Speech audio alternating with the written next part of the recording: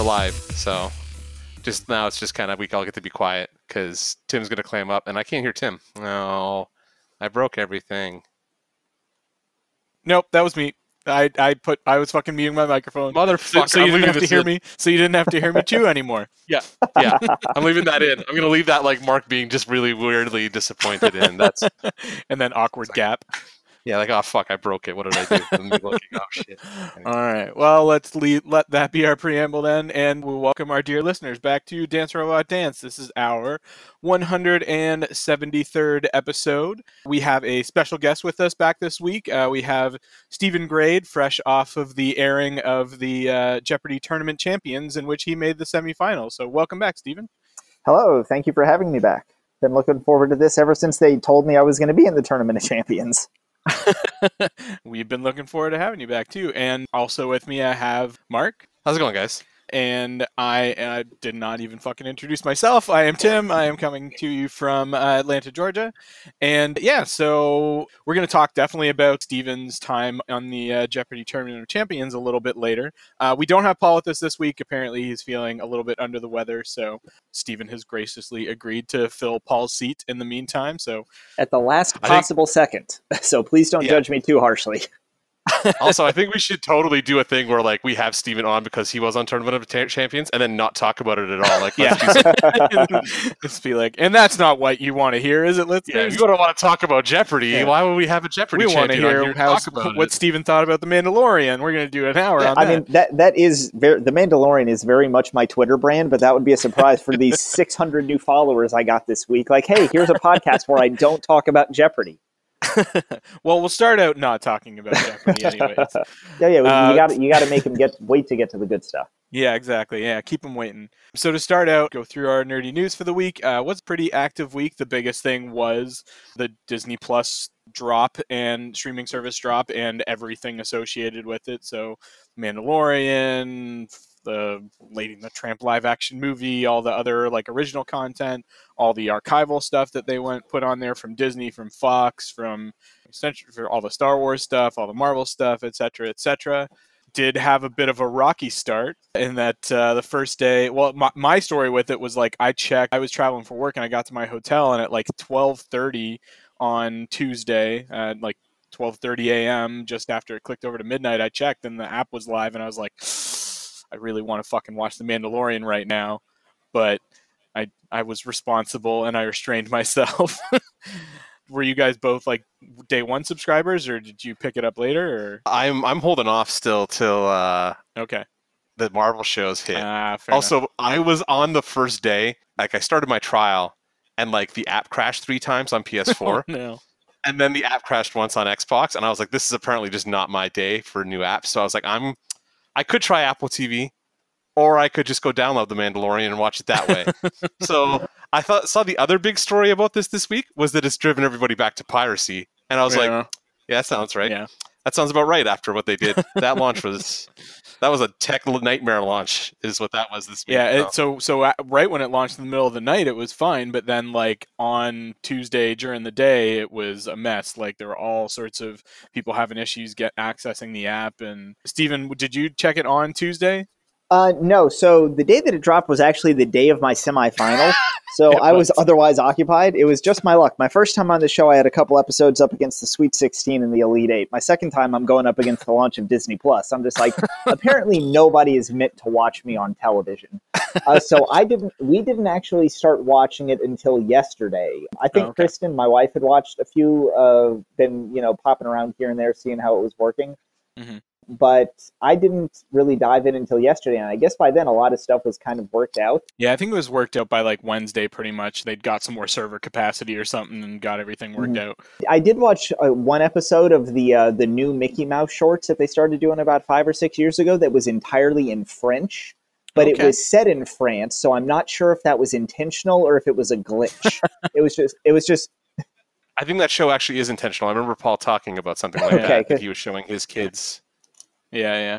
In one of his classes or something like that. And it was something like they actually have like France, like they have the French voiceover people do the French speaking segments, but like that's what goes everywhere, I guess. I don't know.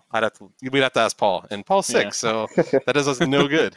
So yeah, it was not the smoothest release ever, but it was highly anticipated. So I guess they just did not anticipate how highly it was going to be anticipated. And there were other issues with it as well. Like people were complaining that the Simpsons episodes on there were cropped to the wrong aspect ratio, like the old ones that would have been in full screen were like cropped to widescreen aspect ratios. There were other like complaints about stuff that wasn't on there. Like it's like anything new, people are going to find stuff to complain about. Some of them legit, a lot of them not.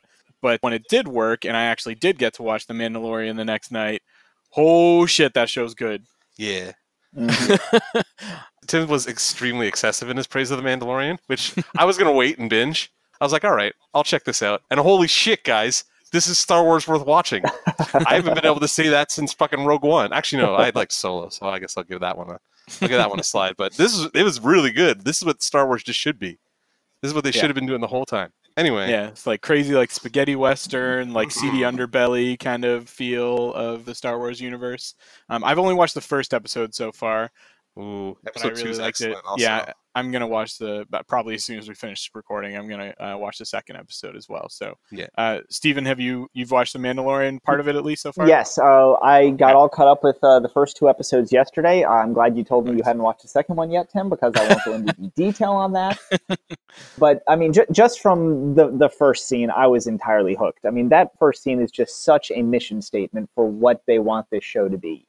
It's distinctively Star Wars. You've got aliens, you've got prosthetics, you've got real like tactile makeup, characters speaking alien languages. But then you've also got the laconic gunslinger, and you've got the scene at the bar, and you've got the guys trying to start shit with him, and he's just sitting there, and all he wants is his drink, and he's collecting bounties. I mean, it is every great Western that you've ever seen with a Star Wars coat of paint on it. And from the score, which is kind of just doing this alien riff on Morricone's stuff, Yeah, and the good, the bad, and the absolutely. ugly. Yeah, it's all of these elements just kind of thrown into a science fiction blender or a space fantasy or whatever you want to call Star Wars.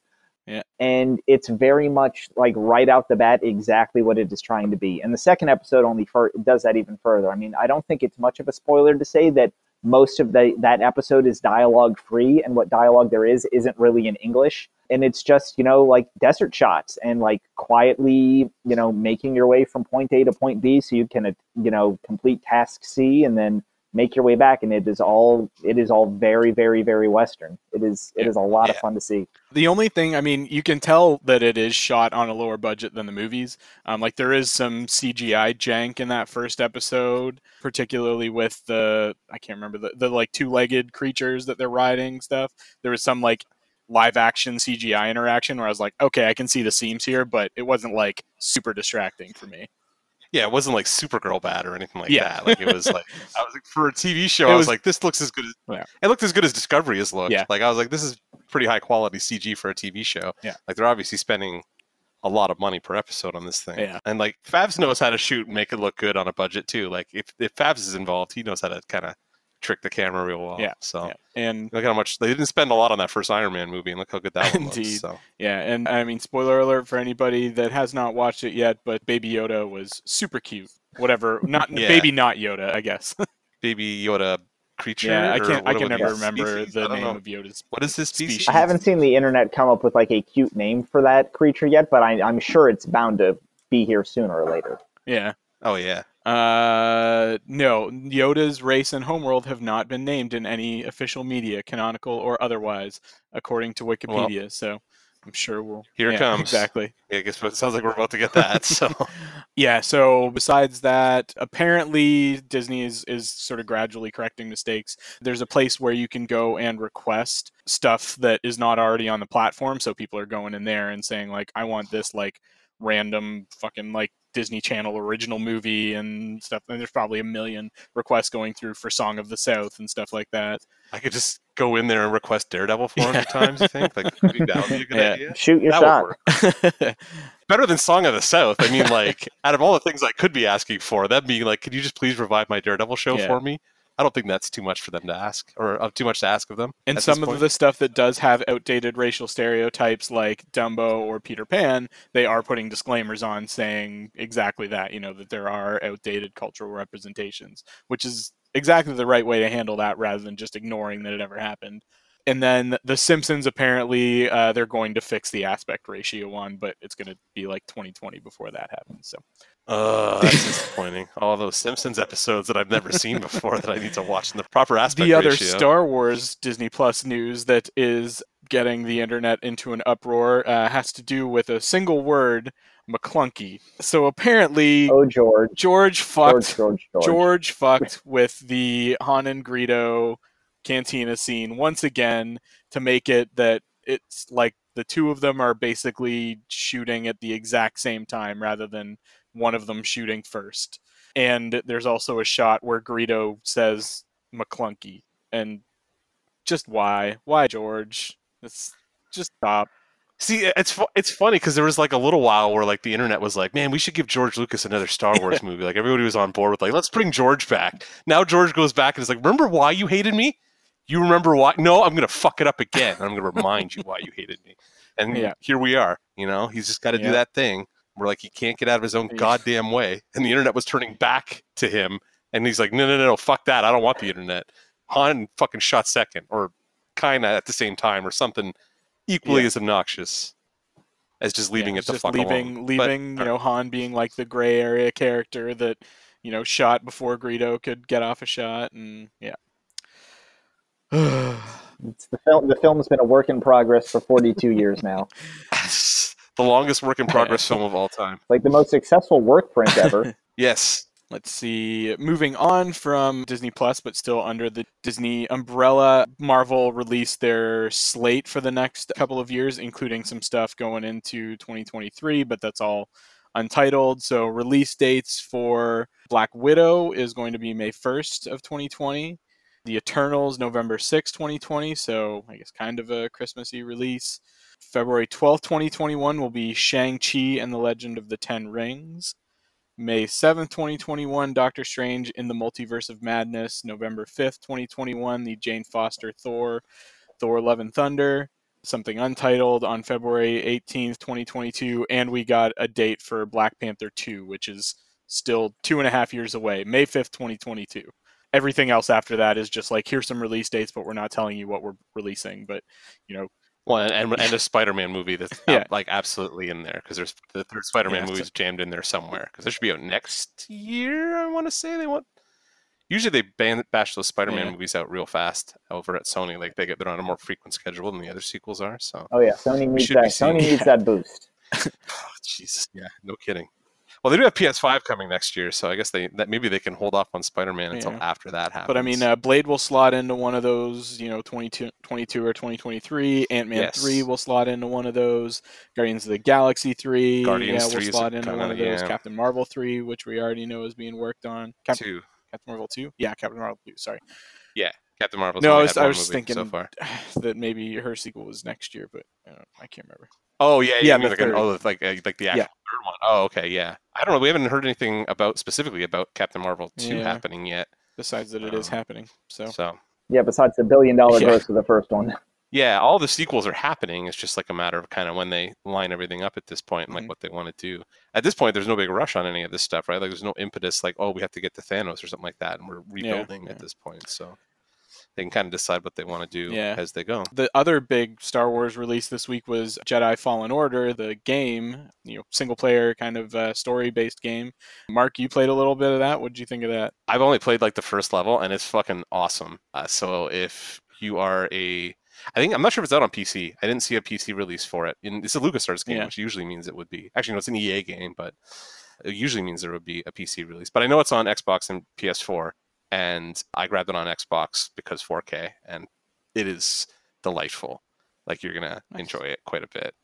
So yeah, but yeah, I'll report in when I get a little bit more time with it. I just grabbed it today, so I didn't have time to spend. It's fucking hard. Is like the one thing. The combat is challenging, which I wasn't expecting. Kind of a Dark Soulsy vibe, which is not usually that doesn't turn me on thing. No, you can turn it down, so it's more like it plays more like the new God of War, which is similarly Dark Soulsy, like it's a challenge. Like every encounter can be kind of a challenge, but you can crank the difficulty down. So I may switch difficulties to actually just play through it. But yeah, at first, the first hour I was playing with it, I was getting my like teeth kicked down my throat. So I was like, all right, I need to practice a little bit. But it looks great. It plays really nice, and like the overall mechanic of it, like it's a very Metroidvania kind of exploratory thing, and it feels like Star Wars. Like it's got that pre or post original series kind of aesthetic to everything, and that holds it together really nice. So I'm pretty impressed with it so far, considering usually Star Wars game launches are the last couple not have quite been as kind nice of the last couple of years.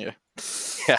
And also like a return to form, having like a single player just like campaign game as opposed to some big multiplayer, like either being like a TIE fighter versus X-Wing kind of idea, or like a shooter like Battlefront or whatever that one's called now.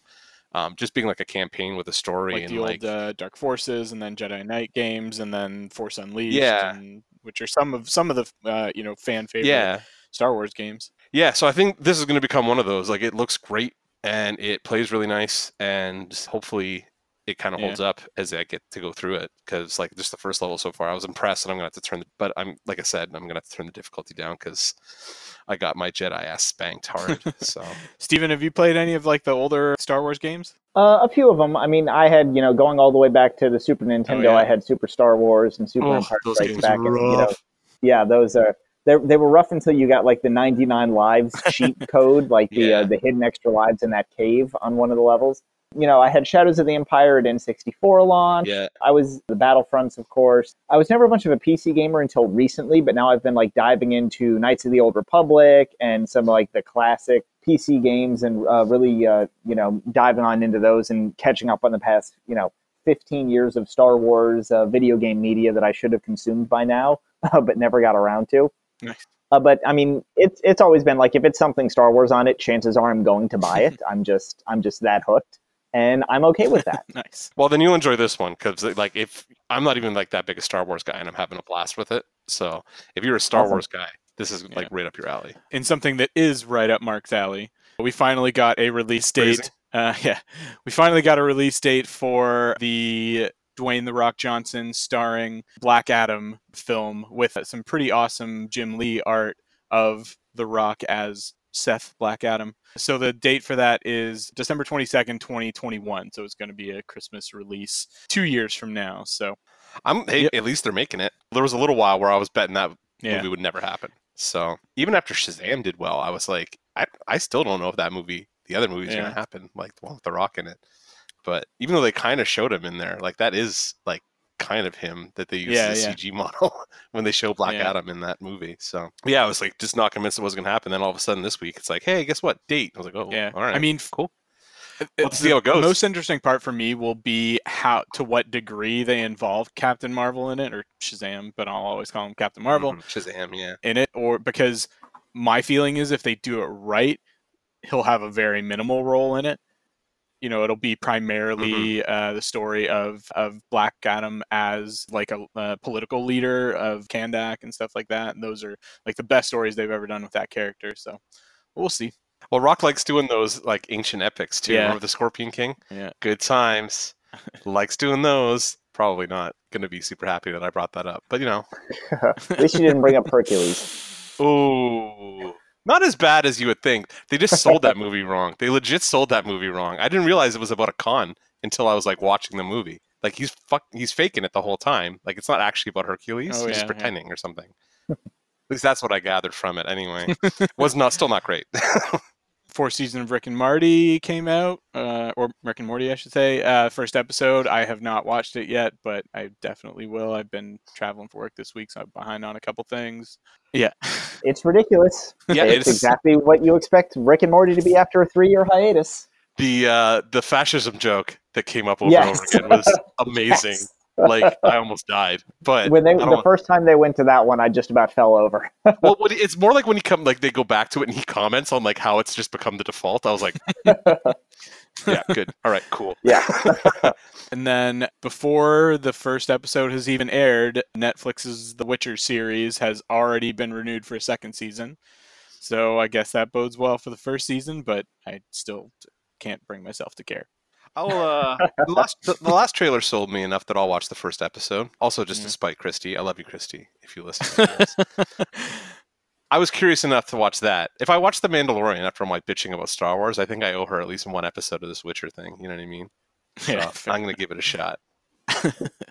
This one is in sort of maybe more hypothetical news, but Frank Miller finally regained the film and TV rights to Sin City about a year ago, and now there's buzz again that it looks like Robbie Rodriguez is going to be coming back to make a TV show based on Sin City, which I think is probably how that franchise should have been handled to begin with rather than movies, because the movies were basically like little vignettes anyways.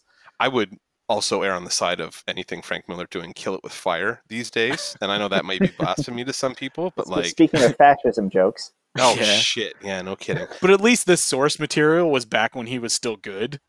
I mean, some of it, because he's still writing those books. Like, shit, like, Yeah. Sin City stuff still comes out now. So, Fair. some of it. And some of it got translated into A Dame to Kill For. Did you see that one? No, I did not. I heard Yeah. it was real bad. Some of us sat through that, and that was an adaptation of some of the material that was written from the same time period. And it's not the material he's adapting; it's the man now who is fucking crazy. So I Yeah. don't think that's a great idea. But you know what? It's not my money they're wasting. Yeah. So just go to town. Yeah. Paul had talked a little bit already about his apprehension regarding Pokemon Sword and Shield. Well founded, apparently. Yeah, it has now released, and the reviews are not so good. I will not go into detail on it because I've never played anything more advanced than Pokemon Go. But yeah, people not happy with that game at all. No. Even it's even a jank fest too. On top of that, I think it's not performing yeah? properly. Which is, from a Nintendo game is really Yeah. unusual. Even though it is Game Freaks, like it's not Nintendo. I was trying to figure this out this week because we've been talking about this Pokemon a lot. I don't know what it is, right? Like I don't know anything about it. So I went to like figure out what the actual relationship between Nintendo and Game Freak is, and all this other shit, like what the Pokemon company is. Mhm. I went in confused, came out more confused, went back in more confused, came out wanting to die. So I'm like, guess what? I'm never figuring this out, and I don't fucking care anymore. Yeah. There's 3,000 Pocket Monsters, I guess, and Nintendo kind of owns the rights to stuff, but can't tell them what to do, and they suck at their jobs, is apparently the long and short of it. So there you go. It's baffling to me that Nintendo would allow their biggest property just to kind of Yeah. flitter about in the fucking wind like that. But hey, Yeah. as long as Zelda doesn't get fucked up and I still get my Metroid Prime 4, you can do whatever they want to Pokemon. Yeah. Most profitable media franchise of all time, you'd think they'd be taking better care of it. That's exactly the point I was making to Paul while we were talking about it this week, as the reviews for this game came out and were like, whoo boy. Yeah. I was expecting like the opposite. I was expecting the Star Wars game to get kind of pooped on, and then like this one to be like, oh, it's actually not bad. We're giving it an 8 or a 9. And then, but in complete inverse, Star Wars came out to 9s, and this one's like, hey, have fun with your 5 game. Yeah. Like, way to launch your Yeah. biggest franchise on your now main platform, kids. Yeah. Like, you have It's for one the version fans, of this not for the game. critics. Well, no, that's the thing. The fans are more pissed off than the critics. The fans are super pissed off, so they got a big mess to clean up. Yeah. And guess what? Not my problem because I don't play Pokemon. Yes. I've got my Game Boy Color. I've got Pokemon Red and Blue and Yellow, and I'm all set. Oh, you'd be my brother's favorite right Yeah. there. It's bad you didn't get to actually chat with Paul again. Very last thing that I had is that we finally got confirmation that Bill Murray will be returning as Peter Venkman in the third Ghostbusters movie. I mean, we'd been going back and forth, and there'd been rumors and stuff about it, but now we actually know, and I'm happy. I'm glad he's in there. I just hope he, commits to it as opposed to, He doesn't- doing a Bill No, he Murray. doesn't ever. I don't think he phones it in anymore. Like anything that he actually is in, he'll commit to. I saw Ghostbusters 2016. Fair, I know what a phoned in, performance from Bill Murray looks like. So, fair. and that's in living memory. That's about the only one I can think of where he's really phoned yeah. it in, though. yeah. Besides, Hey man, I Yeah, love Bill these Murray. days he's so much like Wes Anderson, or popping up in something like Zombieland, just a fun little cameo. Yeah. Like he takes good enough care of what he's going to do. I feel like that generally when he's interested, he's going to do it right. Ghostbusters seemed like something he maybe got hamstrung into doing. Mhm. Yeah, well, the Just last because one, all yeah. the rest of them were doing their little bits for it, so they dragged him along for that one. But hopefully, if he's committing to it as Venkman, that he'll really he'll give it a go. Yeah. Yep, agreed. That was everything I had. Did either of you guys have anything that happened this week that I missed? Negative. Okay. I mean, I guess that's most of the rest of the episode. Yeah, exactly. Besides the Jeopardy news.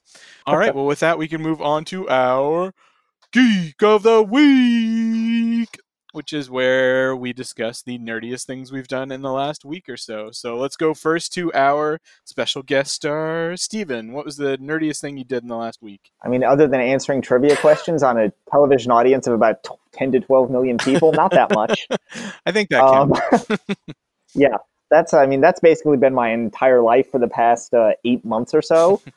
So I guess for me, being geeky was actually sitting down and like getting caught up on Rick and Morty and getting caught up on Watchmen. And oh man, Watchmen's so good. Yeah, so just like actually getting to be my usual geeky, nerdy self again is about as nerdy as I can be at the moment. I can appreciate that. Mark, how about you? I watched both episodes of The Mandalorian. So, like, I've been watching a lot of TV, catching up, trying to keep up with all this new stuff that's happening. But, like, The Mandalorian, I really recommend it. I should probably just save this for Geek Cred and tell everybody to go watch it then. And I can do it again. But, like, I just sat down and watched the 2 episodes of The Mandalorian, I guess must have been a couple days ago when Tim told me to watch them anyway. Yeah. And I was like, holy shit, they made a Star Wars thing that I don't hate.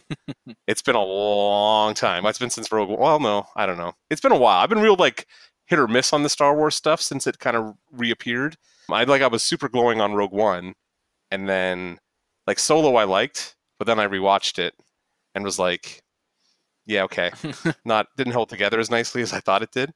But yeah, this is like Star Wars that I wanted. Yeah. And I didn't even know I wanted it anymore because I was kind of burnt out on the whole thing. Star Wars with no Jedi. Yeah, no Jedi, no Sith, barely any mention of the Empire. Yeah. Everything's just kind of like scumbags dealing with scumbags inside of Scumland, and I'm like, this is and Werner Herzog for some fucking reason. Yeah, and Werner Herzog for some fucking and Carl Weathers. I was like, wait, what the fuck's this about? And Brian Posehn as well. Yeah, I don't know. Either way, show's fucking brilliant, and I was like, all right. I should have never doubted Jon Favreau. I know he's been making those goofy live action, or I quote unquote CG remakes of the Disney movies lately, more than anything else. But like, you can't discount Favs when he gets to do something he's really into doing, and you could tell that like there's a lot of passion going into this project, and it's fucking working because it's really good. So that's my geek of the week. You can see Fav's touches. You can also see Dave Filoni's touches as well in it for sure. So yeah. So I'm excited that they got something going that's, for the first Star Wars live action series. Well, it just bodes well for like all the stuff they're doing on Disney Plus. You know what I mean? Like, if this is the quality we're getting from Star Wars, like, what are we going to get from Marvel? Yeah, for sure. So that's exciting for me. And that's coming soon. Like, Winter Soldier is like December. So. Yeah. Or something like that. And this is sort of an aside, but I was telling Mark this week that one of my friends, Celia, who does a lot of costuming work on like high-end productions in Georgia, is currently working on Captain America and the Winter Soldier, and I got to see some pictures of Bucky's costume, and it looks pretty fucking sick. And she's been working on Bucky's costume. Ask her if she can steal me Bucky's arm. Definitely. I'm sure they just got some extra ones of those lying around. I'm excited for that show. That's cool. My geek of the week is not necessarily Mandalorian specifically, but Disney Plus in general. Mandalorian is the only thing I've watched on it so far, but I did also spend a good amount of time. Basically, I had Mandalorian showing on my tablet because I was out of town, so I wasn't able to like watch it on TV yet. I'm gonna go back and watch it on like big screen. While at the same time I had the app open on my phone, like going through and adding a bunch of shit to my watch list. Like I was looking for like there's all kinds of like Disney Park stuff on there. Like there's an Imagineering series. There's like The World According to Jeff Goldblum, which is just Jeff Goldblum going around and like exploring things that he's interested in and like being amazed by them and in the most like Jeff Goldblum-y way possible. And so like, how did he get Disney to pay for his own like magic mushroom farm or whatever? Because that's what I assume he does, right? Like I think maybe they got some editorial control over what the topics of the episodes were. It's just like, we're going to just look at dispensaries. I'm going to take a bunch of edibles and wander around. Like that actually kind of sounds like what Jeff Goldblum does these days. So and I put like the old 90s X-Men and Spider-Man series on there on my watch list and everything. So I've got a lot of watching to do on Disney Plus for sure. And I like that there's a lot of bonus content on the app as well. Like they've got like deleted scenes, and like for like the Star Wars movies, they've got little featurettes and shit like that attached to them, which is nice and something that I've been missing from things like Netflix and other streaming services. So Yeah. all right. Well, with that, we can move on to our meat of the episode. Meat in the form of a question. What is meat? What is meat? So, yeah, we've got Steven back with us, fresh off, as we're recording this, the finale of the Tournament of Champions aired just last night, and we're going to talk to Steven about his experience with the Tournament of Champions. I kind of want to do this somewhat chronologically, and to start out with, I saw sort of before all this happened, you had written a couple of like Reddit posts that got shared on Facebook about what Jeopardy has meant to you and what sort of your experience has meant to you. Do you want to maybe share a little bit of that with our listeners? Yeah, so I had tried to stay kind of off of social media and off of Reddit for a while I was studying, just because I know what a time suck it is. And then after the tournament taped, I still kind of wanted to, keep a low profile because I knew something that everybody else didn't, and I was extremely, extremely legally forbidden from giving any information away. But as the tournament got closer and as they started promoting it, I kind of stepped back into the waters and dipped my toe back in there. And the Jeopardy Reddit community is by and large like one of the more wholesome communities you will find on the internet. As wholesome as you get on Reddit anyways. Yeah, and Reddit. Well, the mods there, like, they're all big fans, and they do a very, very good job of like keeping a tight leash on folks. And they all know that a lot of former players hang out there. So it's like on one side, it's like they want to make sure that like nobody's being unnecessarily abusive to people who like could be reading that. But on the other hand, like a lot of people get kind of starstruck. Like this is somebody who like you watched on TV for a week or two, and now they're here just like hanging out with you. So that in itself kind of makes for like a really nice community. So a few weeks ago, somebody posted like, how has Jeopardy impacted your life? And it was getting like some good responses, just like, it inspired me to study this, and, it made me want to learn more. And I kind of wanted to just slide in there with a snarky joke for like my first post in, 8 months, and just be like, checks bank account, smiles, and that be the end of it. But that, like, it felt like an opportunity to like start expressing what the show has meant to me, because now that my time on the show is in all likelihood over, I've been really reflective about how much it's meant to me and how much it changed my life even before I got on the show. So I just started talking about how it was so different being in elementary school and middle school and having this show on television that is all about celebrating knowledge and celebrating, fact and truth and, nerdiness and being a geek, and seeing all these people up there who aren't just being rewarded for their intelligence, but who are, wowing a national audience 5 nights a week, just with how much they know and like the place that their interests have been able to bring them. That really meant a lot to me as a kid, because like I was an athlete, but I was a swimmer, so that didn't really count. It wasn't one of those things, like the stuff that I was best at wasn't really the stuff that makes you popular as a kid, or that you really see like, represented on television, I suppose. Like you watch football, you watch baseball, you watch, athletics, you watch people that can do these amazing feats of strength and athleticism. But here's something, people doing amazing feats of intelligence. And I really saw myself in the show, and it really enabled me to pursue my interests to the degree that I wanted to pursue them. I didn't need to feel ashamed about, wanting to just sit around on a Friday night and read. I was able to just do that because I saw like, no, this is what these people who I'm watching on TV and admiring, like that's something that they would do. And if it's good enough for them and it can take them this far and turn them into these type of people, why wouldn't I want to do that? Like, why wouldn't I want to allow myself to be myself? I'm seeing myself on TV. I can be that kind of person too. So it really, like, I think the way that I closed the little mini essay that I wrote, if I had known Jeopardy was going to share it all over Facebook and Twitter, I would have written even more. But I wrote that some people say that Star Trek made them want to be a scientist, or that Indiana Jones made them want to be an archaeologist. Jeopardy was what made me want to be myself. And I feel like even before I appeared on the show, that was a huge, huge gift that the show had given me before the checks had cleared. Nice.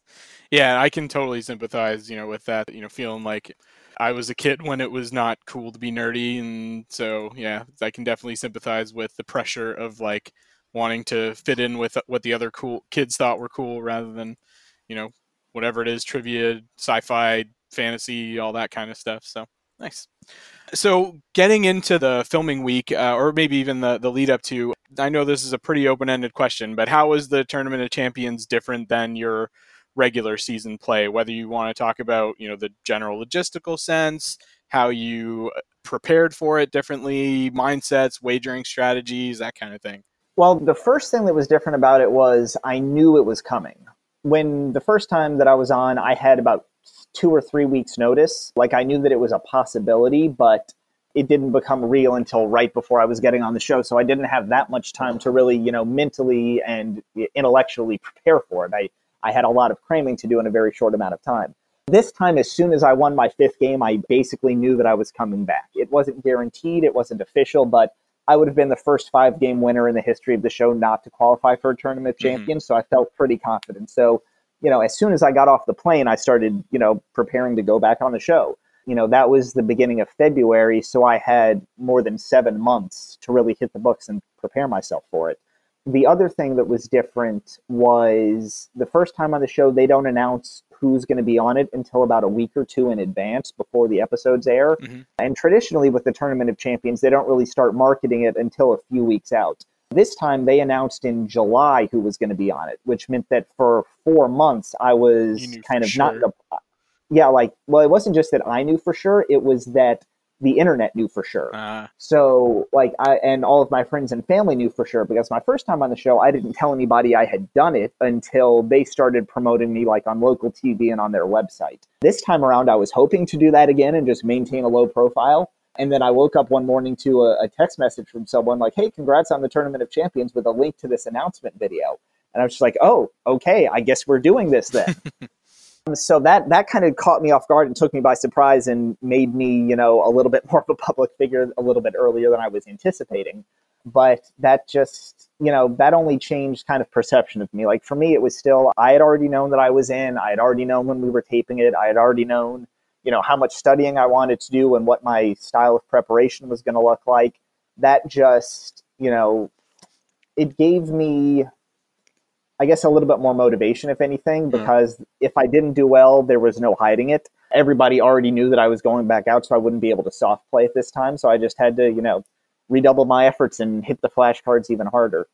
So getting out there, I don't know if it was this way for everybody else, but I was honestly a whole lot more relaxed this time around. The first time I was back there, I was a nervous wreck. I was shaking in the green room. I was just uncontrollably. My hands wouldn't stop shaking. When taping ended each day, I had been so tense the whole time that my body was physically sore. I ached all over just from being so uptight all the time. But this time, I don't know if it was that I had already kind of accomplished something pretty special in terms of Jeopardy, or if it was that I kind of had gotten to know all of the people who I was there with from watching their episodes and from, shooting each other congratulatory messages on Twitter or on Facebook when somebody new would qualify. But I felt like it was just a much more relaxed, much more fun experience all the way around for me. I was there, cracking jokes and being loose in the green room and, watching Shaun of the Dead and Indiana Jones and playing off-brain Jenga, instead of, pacing around like a nervous wreck. So for me, that part of it was just a whole, much better experience. We had, before the tournament taped, we had a whole day of media day, interviews, filming commercials. So it was another day of us just all, hanging out and relaxing. And that day there was no pressure whatsoever because we were all just there kind of fulfilling our media duties. So we just got to sit around and hang out and chat and get to know each other a bit better, without, any of the Jeopardy stuff kind of hovering over our heads. It was just a few days at summer camp. Nice. Even after the tournament started, we're just sitting there, most of us just kind of goofing off in the green room, having fun. And then occasionally they would march 3 of us out on the stage to go play the game. But that was almost an afterthought once it reached a certain point. I'm sure that there were some people in there who felt a little bit differently.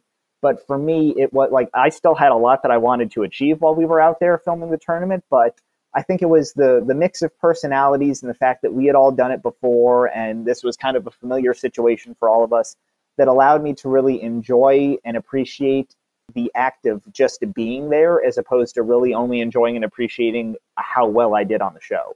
Yeah.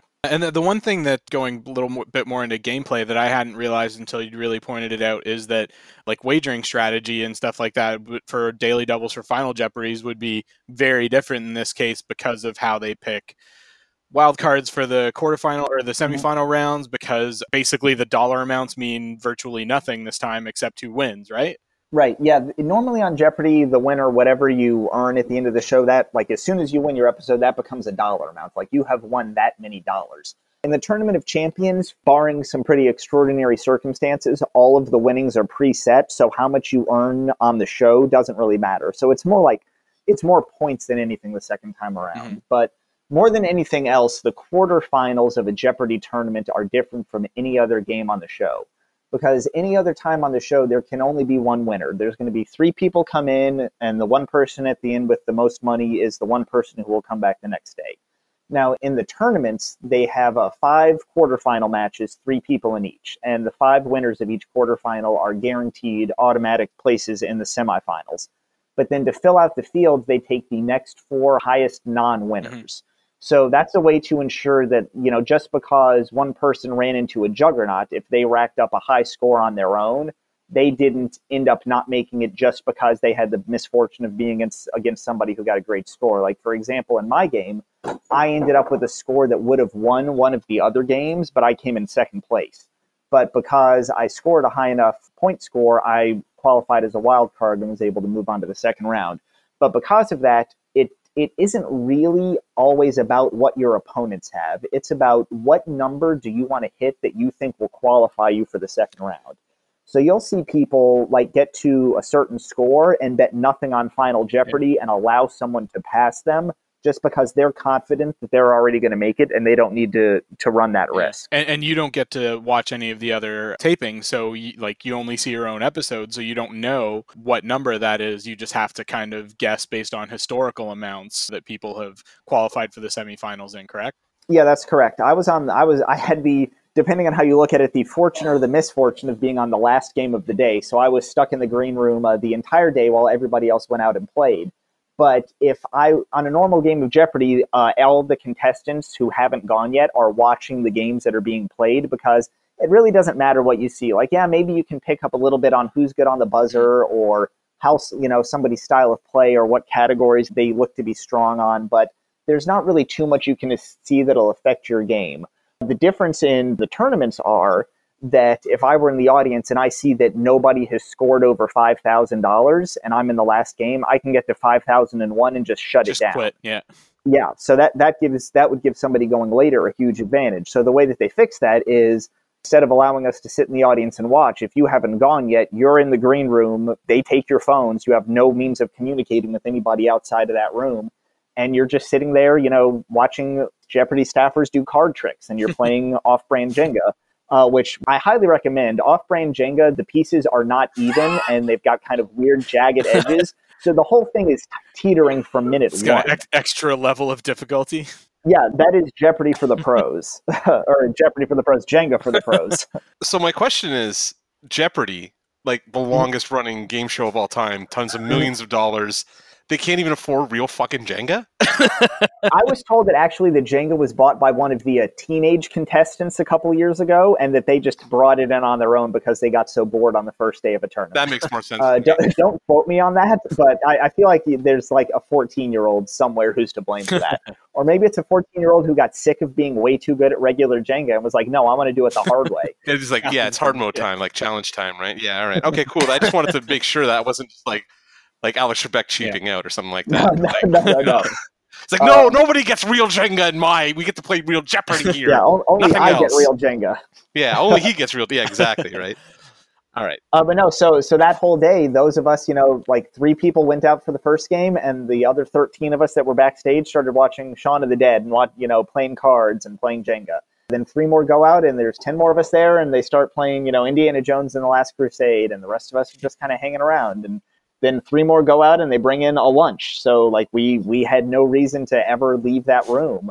So by the end of it, it was just me and the 2 guys who I was against and the alternate who was out there. And we were just like watching the first half hour of Planes, Trains, and Automobiles. And we're like, I guess this is all we can do right now. Everybody else is, separated from us because once you go, they don't let you back in the green room. So they can't give us any information. So you play your game and then you go in the audience, and then they bring 3 more out of the green room who are totally in the dark. So what you can do, there are very extensive Jeopardy fan sites out there, one of which, the jeopardyfan.com, who I think I mentioned last time. Yeah, we definitely talked about them last time. Yeah, just a great job, reviewing the episodes and keeping track of players and scores and questions. But he did a calculation on historically, like what score you have what % chance of making it as a wild card. So I was able to look at that and be like, okay, like if this is my score going into Final Jeopardy, if I bet, X amount, that would up my chances by 20%. But if I lose that amount, it would decrease my chances by 25%. So maybe in that case, I stand pat. It gave me something to shoot for that I knew was, 100% of the time, this score has always made it into the quarterfinals. So I knew going in, like when I needed to take big risks and when it would be okay to bet lower. So that was, again, for all I knew, like this had been a record-setting Tournament of Champions and I would have needed to go higher. For all I knew, everybody had bet all of their money and gotten Final Jeopardy wrong, and all I needed to do was end with $1 or more and I would make it, which has happened before. Somebody once made it into the second round with just $1. And so it depends on what you're comfortable with. Everybody out there had a number in mind. It just depends on how confident did you want to be that you weren't going to get bumped off the bubble. Nice. And, that's just up to, who you are, what your risk tolerance is, or do you feel lucky? Yeah. Like, that's what it really comes down to, because we don't know. Yeah, so stepping back to your quarterfinal showing, you had a strong showing in that first round. You swept that Shakespeare category, did you not? Yeah, I did. That felt good. Shakespeare was what boned me over in my loss, my first go-round. I lost $5,800 on a Shakespeare category. So when I got home, knowing I was coming back and knowing that Shakespeare comes up at least once every tournament, I was like, the Bard is not going to beat me again. So I made those flashcards first. I studied them the longest. And when I saw that Shakespeare category, I was like, all right, I get a chance to redeem myself. I watched the whole tournament. I don't recall there being any other like traditional sweeps like that where everybody just pulled a category. I know like some people jump all over the board and they might have ended up getting all the questions in a category, but not in a row. Was that like do you know, was yours like the only like true sweep in the tournament? There might have been a couple, like I think James might have gotten a couple that he bounced back and forth, but he ended up taking all of them. So I went into that category thinking, I knew that in the tournament, everybody was going to be hunting for the daily doubles because we had seen like how much success James had maximizing his score by hunting for them. And that, a daily double is a huge, huge opportunity. Then in one fell swoop, you can assure yourself a spot in the quarterfinals. So I went into the Shakespeare category initially thinking, okay, this is a likely spot where they're going to hide it. They tend to like to hide daily doubles under the more academic categories, not so much, like movies or music, current music or pop culture and stuff like that. Sports, you're probably not going to find a daily double under. So I was like, all right, like Shakespeare, literature, like an established part of the canon, let's go there. And I got the first 3 right. And at that point, ego took over. And I was like, okay, I'm 90% sure that this daily double is not going to be under the 2 highest row Shakespeare clues, but damn it, I want that applause. So like I just stuck with it out of like pure egotistical mania and spite. And I got it. I got all 5 of them. I got that running the category applause and, put me in a great position going into Double Jeopardy that I knew that even if I totally screwed up Double Jeopardy, I was still in a good, strong enough position that if I doubled up on Final Jeopardy, I'd be in. Yeah. Which, as it turned out, was essentially what happened. Yeah. Yeah. So thank you, William. Yeah, and I mean, like you said, ultimately, by the time you were in a good place at the end of first round, it was pretty much between yourself and Francois, who is the guy that won the teachers tournament, and then Ryan. Francois with the $sign. Yeah. FRANCOI $sign. and then Ryan, who had a 7-day showing and won like over 150K, was basically out of it already by the end of first round. Yeah, and Ryan had I'm not going to pump myself up and say that like I was the toughest possible competition, but Ryan did get the worst possible draw. Like I just want to shout him out a little because he's been living in Denmark. And that meant that by the time he got on for that Friday taping, he was 1:00 in the morning for him. So like playing Jeopardy is a difficult enough thing to do, even when you're like bright-eyed and bushy-tailed. But I could tell even in the green room that he was really hoping he was going to go early. And he just, bad luck. Like he ended up in a position that was really, really tough for him to come out of. So It took him a long time to get his buzzer down, and it took him a long time to really get rolling. But I think that all things considered, he did, as well as anybody could do under those circumstances, especially with Francois, sucking up all the money on the board. Yeah, absolutely. But yeah, I was in the lead in Single Jeopardy, and Francois found the Daily Double in Single Jeopardy and doubled up on it. Still had a slight advantage going into Double Jeopardy. And then I was in the middle podium for the first time, and I don't want it to sound like I'm making excuses. I'm just saying what happened. Yeah. I had always played in either the left podium, my first game, and then every other game I was in the far right podium, which is where the returning champion goes. So it was really easy for me to kind of block everything else out and just focus on those lights on the board to, really make sure that I was getting in first. But being in the middle, I had people on either side of me, buzzing in or moving around and kind of drawing my eye. And I was just never able to really get the full focus that I felt like I had my first run on the show, because I was always kind of peeking out of the corner of my eye, okay, are they buzzing in yet? Should I be buzzing in now? Am I too early? Am I too late? But I was looking more at them, whether intentionally or unintentionally. And that was a little bit of focus that I couldn't give to the board. Yeah. And it took me a long time into Double Jeopardy to really get that focus back to the point where I felt like I had my buzzer rhythm down. Yeah, that's fair. But meanwhile, Francois is just, cleaning it up. He found another Daily Double in Double Jeopardy and really put the game away with that one. I saw a classic rock guitarist category, and I was like, another one. Absolutely going to ask you about that, because I remember last time we talked, you said how one of the reasons you got into Jeopardy was because of that rock and roll Jeopardy with Jeff Probst. Yep. So I figured that you would have been excited when you saw that category pop up. So I was thrilled. I was like, yes, this is for me. This is why I started playing. This was when I first discovered I was good at Jeopardy. I've got the Rolling Stone Encyclopedia of Rock and Roll right by my bed. There is a 100% chance that I'm going to know all of these classic rock guitarists. Yeah. The only problem was that I was going up against someone in Francois who had actually seen a lot of these classic rock guitarists play in person, which we were talking about after we taped the episode. And he was just right there, with him. He got 3 of them, I got 2 of them, but I was really expecting to come out with $6,000 from that category. Yeah. And I just kept going back to it. I was like, no, again, stubbornness and spite took over. I was like, this is my category. I will get questions right in this category. Yeah.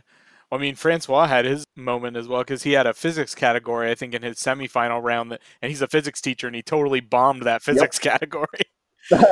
Well, so his semifinal, he got physics for his final Jeopardy. It ended up being a physics category. Right, it's a question. Yeah. The category was Italian inventors, and it ended up being an Italian physicist. Yeah. So he nailed that one. Was it in the final then that he? Yeah, in day one of the finals, there was a physics category, and Francois, being the wonderfully dry sense of humor that he has, he decided to avoid the physics category just for the sake of a joke.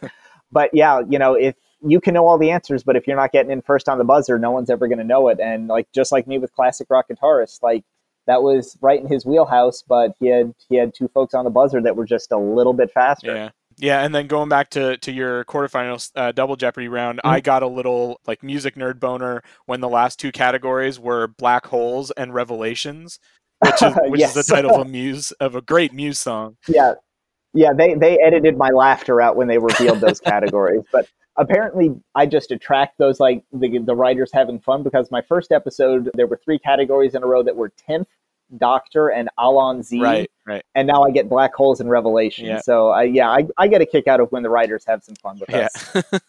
But yeah, like you said, Francois really ran away with it in Double Jeopardy, and then he extended his lead with that Daily Double. You had a couple wrong answers that set you back, but you're still well ahead of Ryan. But yeah, you nailed the final Jeopardy with that Jungle Book Shere Khan question. That was another stop on the Stephen Grade Redemption Tour, because in my third game, final question was children's literature. Right. And it was asked, and the answer was Pinocchio. So I was like, all right, here I am in the Tournament of Champions, and here's another final Jeopardy, and it's a character from a book from the late 19th century that was later adapted to film by Disney. Mm-hmm. And what are the odds that I get 2 final Jeopardies that are in that narrow a band? Yeah. And it just happened that this one I was able to piece together. I had studied the Jungle Book. I knew it was late 1890s, or I knew it was 1890s. And, Khan, Genghis Khan, King, just made that connection. And I was writing that answer down before Alex even finished reading the quiz. Nice. like, I didn't know that I was right, but I at least knew that if I was wrong, I was confidently wrong. Yeah. Yeah, and then so because of that, you got your score high enough that it allowed you to secure the not only one of those 4 wild card spots in the semifinal round, but the highest of those spots. So how and they announced it in kind of a dramatic way where they announced like the 3 of the 4 people, and then Alex said, "Oh, we're missing one," and then that was. Yes. What point in that was it when you figured out that you were number 4, and that what were you feeling when you figured out you made the semis? So my target number going in had been 17,500. Like, that was the number that I knew I wanted to get. And you were like right around there, weren't you? Yeah, I ended up at like 18.6 or so. Yeah. I mean, ideally, I was going to be at 17.5 without having to bet all my money on Final Jeopardy. Yeah. But failing that, it at least made my Final Jeopardy wager easy, because I knew that 1,000 probably wasn't going to get me in, so I may as well just bet it all and cover anybody. Like, is this being a historically great quarterfinal round? Mm-hmm. So, I got it right. I knew that I had hit my number, and then they start showing the videos of the 5 winners and the 4 wild cards, because on the media day, we all tape kind of talking heads of us, like looking to the camera, saying our name and saying where we're from in case we qualify. Mm-hmm. But I had known from watching the show that in the event that there's a Friday qualifier, they don't show your video, and Alex will do like a little dramatic, "Oh my goodness, Yeah. but where's the 4th person?" So as soon as they didn't cut to a video of that 4th person, I knew that I was in. Nice. I actually had a good idea beforehand, because after we had locked in our wagers, the stage manager came over to Francois and said, "Okay, Francois, like, unless you did something really stupid, you're going to win this game." And on the Friday game, the winner goes over and shakes hands with Alex, because like, that's just how they do it on the Friday game. So like, here's when your like cue is, here's where you're going to walk, here's the mark that you need to hit. And then he walked over to the judges and talked to them for a few seconds, and then walked back to Ryan and I. And he said, "Okay, if one of you 2 are the wild card, here's what you're going to do." Mm-hmm. So I don't know if, like, for all I know, there he was says no that chance to Ryan was everybody. going to be. Yeah, well, no, you never know. I mean, if he doubles up to 8,000, like 8,000 That's has true, gotten yeah. in before. Yeah. So, but to me, that at least told me that I had made a bet that would put me in range. Because for all I know, he says that to every group who's in 2nd or 3rd in the case of a Friday runaway. Yeah. But the fact that he went to talk to the judges and then came back made me think that he was checking to see like if I was going to be in range, like if my wager would have put me in position to get a wild card. So I don't know if that's true or not, but I told myself it was true just for a little bit of confidence boost, because after the way that Francois steamrolled me in the 2nd round, I really could have used a confidence boost right about that. Fair enough. So yeah, they didn't cut to that 4th video of somebody from an earlier game, and Alex said, "Oh, but that's only 3," and I was like, "Oh, thank goodness." So that was a load off of my mind. Like, I was pretty confident I had done it, but you don't know until you're shaking Alex's hand. Yeah. And what was that feeling like when you figured out that you got it and that got to go up and shake Alex's hand? It was just a sigh of relief. Like, it wasn't a fluke. Like, I didn't, like that was my fear. Like, I'd won 5 games, and that kind of put me in the middle of the pack. But even still, I felt like I kind of brute forced my way those first 5 games, or those first 5 wins, just by being better on the buzzer, not necessarily by being smarter than the people I was up against. So this kind of, solidified to me, like, okay, like, this wasn't my best game, but against tough competition and with the harder questions, I was still able to, hold my own and, qualify for the 2nd round and do it as the top wild card, which was, a nice bonus. I didn't know that until they told me afterwards, but it was kind of like, all right, were it not for running into, Francois, like, I could have won one of these earlier games. Like, I had outscored one of the winners, so that would have, that was kind of, it felt like I justified them inviting me back. Yeah. When I was able to pull that one off. Nice. So then, I mean, that's the end of the first day of taping, right? So after that, I was the end of day 1. So after that, we were free. We were unsequestered. I could finally go relax and exhale and have some food that wasn't deli meats. Do something that wasn't off-brand Jenga. And what did you do with your evening in between taping of the quarterfinals and semifinals? Went back to the hotel, had a drink to unwind, and then just kind of walked around Culver City a little bit. My wife, Kristen, has a family out in California, and they had a couple of places that they recommended to us in the area to go grab a bite to eat. So we went to a Cuban place. I had some garlic chicken and rice, which was delicious. And then back to the room to study, like hitting up some more flashcards. Every minute counted. And then woke up the next morning, got on the exercise bike in the hotel, and did more flashcards for 45 minutes or an hour or so. I had learned my first time around that I needed to kind of exhaust myself. Otherwise, I wouldn't be able to sleep at night. So I made sure that I was working out while I was there, that I was, walking around a lot and making sure that I was good and tired by the time it came to try and go to sleep. Because otherwise I would have just been awake staring at the ceiling the whole night, and that would not have made day 2 very easy. Yeah, absolutely. So then you were in the second round of the semifinals, and you faced the infamous James Holzhauer and The one and only. and his awkward, pained smiles. And James had a historic run during regular season play. Was it 27, 28 days or something? I think it was like 32 or something like that. Even. Wow. Is that your pupper chiming in? Yes, that's Bogart. He I don't know what he wants, but he wants something. Fair enough. So, what was your mindset going? No respect for the art of podcast. What was your mindset going into that semifinal round? Did you have a particular strategy in mind for going up against James? Yeah, going up against somebody like that kind of changes your strategy a bit, especially if you know it's not just a player with a great base of knowledge, but a player who aggressively hunts daily doubles, uses them to try and put the game away early. That meant that there was a much greater value on having control of the board than there might be in a game against folks who were just playing kind of traditional top-down Jeopardy. Because if I've got control of the board, that means that I get to pick the next clue, and that gives me a shot at finding a daily double. Mm-hmm. That means that I can go to a category that I may feel more comfortable with, that he might not be as comfortable with. That gives me a better shot of racking up a score before he can. Yeah. So that meant that I was going to be more inclined to guess. First time on the show, I didn't want to ring in unless I was like 99% confident that I had the right answer, because nothing can screw you up quicker in Jeopardy than missing. But against somebody who's going to try and, use the daily doubles to put a stranglehold on the game, I knew that there was a higher expected value on a guess than there would be in a normal game. So that meant that it was worth, taking a couple of shots that I might not have been 100% on. Right. Other than that, it was just, like knowing the daily double heat map, knowing where they like to hide them, knowing what kinds of categories they like to hide them, and then getting control of the board and going for it. Unfortunately, James found the first daily double on the very first pick of the game, which means that it was physically impossible for me to find it. So all of that kind of went out the door immediately. Yeah, and he got a couple lucky breaks like that, but that one was really lucky for him. Yeah, because when, him finding it on the first clue isn't the worst case scenario, because that means he doesn't have a lot of money that he can put into it. It only becomes another $1,000 clue.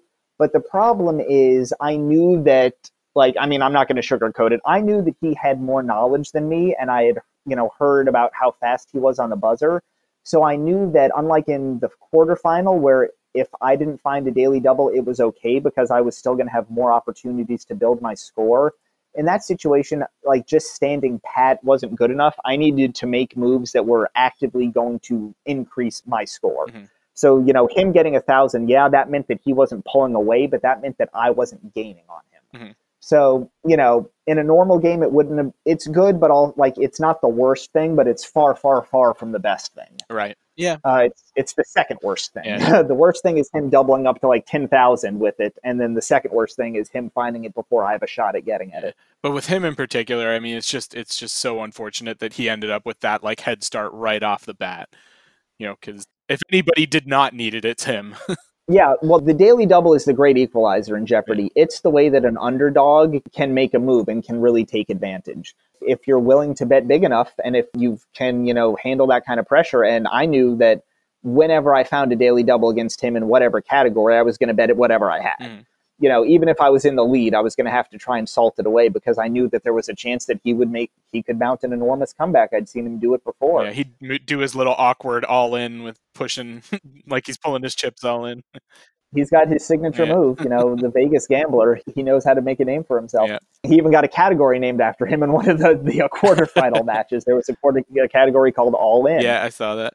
So, it's the writers having a little bit of fun again. Yeah. But yeah, I knew that my strategy against him was going to be definitely different than it was in the quarterfinals, and probably different than it would have been against any other set of semifinalists. But, that's the game. That was where I ended up. I honestly didn't think I was going to get James in that game. I had thought that I was going to be up against Emma in that round, which, is no picnic, because Emma, in my opinion, is one of the top players to ever play Jeopardy. And she was the one that unseated him. from his She was. run, Emma was the one who beat James in what is statistically the single best game of Jeopardy ever played. There was only one missed question between all three players. Wow. Which has never happened before. And yeah, and she, she held her own with him. She maximized the daily doubles. Like, she kind of gave the blueprint for how to beat him, and totally unknowingly, his episodes hadn't started to air before she got on. Yeah, so she just went in yeah. and either had that strategy, or she quickly realized that she was going to need to adopt it, and she went out and she did it. Yeah. But yeah, so I knew that whoever I got in the semifinals, I knew I probably wasn't going to get Francois again, because we had played in the first round. So whether it was James or Emma or Rachel or Lindsay or Gilbert or Kyle, I mean, we're all multi-game winners. Like, we've all made it to the second round. We've all proven that we're smart enough. We've all proven that we're fast enough. Once you reach that point, there are no, I hope I get to go against this person. It's just, I hope I get a good board. I hope that I do well enough to move on. Mm-hmm. So, I knew what my strategy was. And then, like Mike Tyson once said, everyone's got a plan until they get punched in the face. And I got punched in the face with the very first clue. So then it became, just like playing Jeopardy. I didn't have to guess as much as I otherwise would have, because that expected value of an extra daily double was gone. Yeah. So it was, stick to categories that I'm confident in, buzz in first, only buzz in when I'm feeling good about it, and, hope that kind of the tougher board equalizes things. Yeah. Going back to about, you being matched up against James, that's, I'm assuming, all decided by the producers. There's no, they don't pick randomly, or they don't, go by scores, that kind of thing, do the matchups? Yeah, in a normal Jeopardy game, they just draw names out of a hat. Mm-hmm. They did make it clear to us at our orientation that the producers of the show select the pairings for Tournament of Champions, quarterfinals and semifinals. And, we were all back there kind of doing like the SAT logic game, like trying to figure out, okay, who's going to be up against who? Like, there were 3 people from Atlanta. So we figured, okay, they're going to keep us separate because they want to have the Atlanta market, which is one of Jeopardy's biggest markets, a reason to tune in at least 3 of the 5 nights. Yeah. There's 4 women. They're probably going to keep all 4 women separate so that they have a better chance of moving on to the semifinals and putting all of them in one game. Mm-hmm. We figured that James and Emma wouldn't be allowed to meet until the finals because they knew each other. They had played each other before. Yeah, they'd keep them away from each other. Yeah, they wouldn't put them up against each other in the quarters and semis. So, we think we were able to kind of piece together. I mean, even just based on what would make for good TV. My brother jokingly said that Emma and I are the same height and have the same hairstyle and dress alike, so they probably wouldn't put us against each other because that would just make for really awkward TV. But so we were all just trying to figure it out as we were backstage. And then on the second day, it was okay, they're probably not going to repeat any of the first game pairings. So that means that I'm not going to go against Francois. That means that Lindsay's not going to go against James. That means that Kyle and Gilbert are probably going to be separate. So from there, we were trying to say okay, and if they stick to keeping Lindsay and Emma and Rachel all separate, and they're going to keep Dhruv and I separate because we're both from Atlanta, that only left a couple of very, very specific options for them. Right. So we all had an inkling going in of who was going to be in what match. It was just a matter of I knew that I was either going to draw James or Emma, and likely either Rachel or Kyle. So it just kind of depended on what the producers thought would make for the best TV. And apparently they thought that me going up against James in the second round would make for better TV than me going up against Emma. So, which isn't to say that it's the producer's fault that I didn't advance. I mean, like I said, Emma's one of the best Jeopardy players I've ever seen. She is by no means, a pushover or an easy matchup. I mean, if her performance in this tournament didn't convince people of that, nothing I say is going to convince them of it. But, like I said, at this point, there's no easy road through the semifinals. Right. Yeah. And then, I mean, James did end up winning that episode in a runaway, meaning he'd banked more than double any of the other contestants going into Final Jeopardy. So nobody could catch him, doing what he did through his regular season play, his strategy. He had a lot. So do you remember the moment that you realized that James was going to run away with it, and sort of what went through your head at that point? The moment it wasn't official at this point, but the moment where I really knew that I was good and screwed was when Rachel, the third person in our game, found another daily double on the first clue of Double Jeopardy. Yeah. Which meant that 2 of the 3 daily doubles were gone before it would be against the rules of the game for me to have been able to have found one of them, because James got the first pick in the first round. It was given to him on the virtue of him having the highest score coming in. And Rachel had the first pick of the second round on the virtue of her having the lowest score of the 3 of us.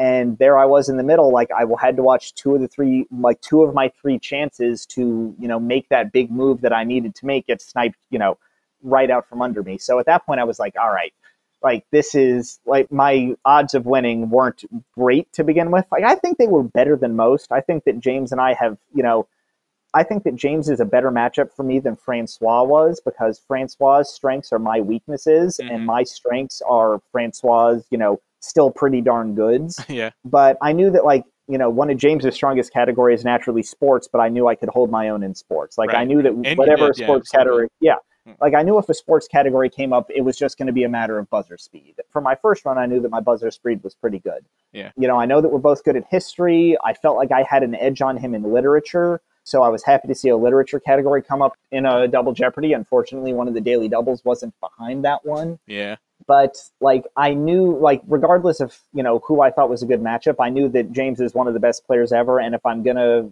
have a chance, I need to be able to find one of those daily doubles. And with two of them gone, my odds of finding them on a random pick went from 1 in 20 to 1 in 57. Right. So that's just not easy to pull off.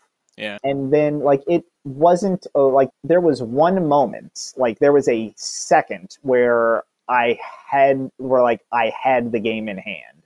And it was right before James found the second daily double. I buzzed in first on a clue that I had studied and I had kind of struggled with, but I was comfortable. Like with that daily double out there, I knew that I needed to take a guess. Like I knew it was one of two cities, and I guessed the wrong city. James got it on the rebound, and then with the next pick in that category, he found the daily double. Right. If I'd gotten that clue right, I picked that clue next. I find the daily double, which was an answer that I knew. I double up, and then he and I are essentially even with no daily doubles left on the board. Right. So as it played out in a triple stumper, in all likelihood, he still would have had the lead. But on a Final Jeopardy, when nobody gets right, the person in second place has a big advantage. Not that that everyone's going to get it wrong, but that you need to bet as though the leader will get it wrong, and the leader needs to bet as though you will get it right. So for that split second between Alex saying my name and me saying the wrong answer on that $2,000 clue, I didn't know it at the time, but like I was in control of the game at that very specific moment, and then I just couldn't pull the right answer. Yeah. So after James found the daily double, I was like, all right, unless I run the rest of the board, this is probably over. As it turned out, I was close. Like if I had had a couple of answers go my way, it wouldn't have been a runaway. And then, I don't know if I would have gotten that Final Jeopardy right, honestly, because I knew that he had put it out of reach, and I knew that I was going to write, a message to the show with my final response there. So that's at least one thing I don't need to lose sleep over, is that, oh no, like if I'd only kept it a couple thousand closer, I would have been able to win on that Final Jeopardy with a double up. But because I honestly don't know if I would have gotten it right. I would have had a 50-50 shot at it. So I'm kind of thankful for that, because I don't have to like live with that regret. I've already got, this one big freaking visions of the Virgin Mary and Fatima. I've got that to regret for the rest of my life. So if you're listening to this, don't send me pictures of the Virgin Mary. I will not appreciate it. I had enough people sending me Pinocchio jokes the first time around. So all the things I just tweeted at you were bad? I'm sorry. Bring it on. Bring it on. I've heard worse. All right.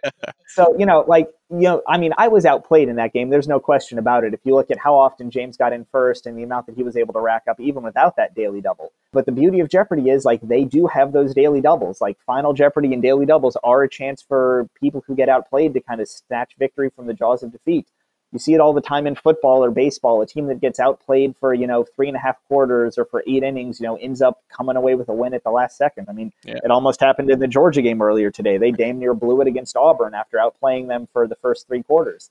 I'm not going to sit here and say that I should have won, but I know that in a weird way, one of the probably top 3 Jeopardy players of all time was only one question better than me. And that's at least a little bit comforting. Like, again, I know that I got outplayed, but I also know that I was that close to doing something pretty special. I mean, you did better against James than dozens of other people did. So yeah, I did, and he said that afterwards. He was like, you kept that interesting for a lot longer than most people do. Yeah, which I appreciate that. And there have been a few people online that noticed no, Steven had it. Steven actually that game wasn't as lopsided as it looked. Like Steven was in that for longer than it appeared. Yeah, absolutely. It's not like breaking news. Stephen Grade says that he deserves a rematch or he should have won that game. No, I know that I got beat, but I also know that I was really, really close to beating him. Yeah.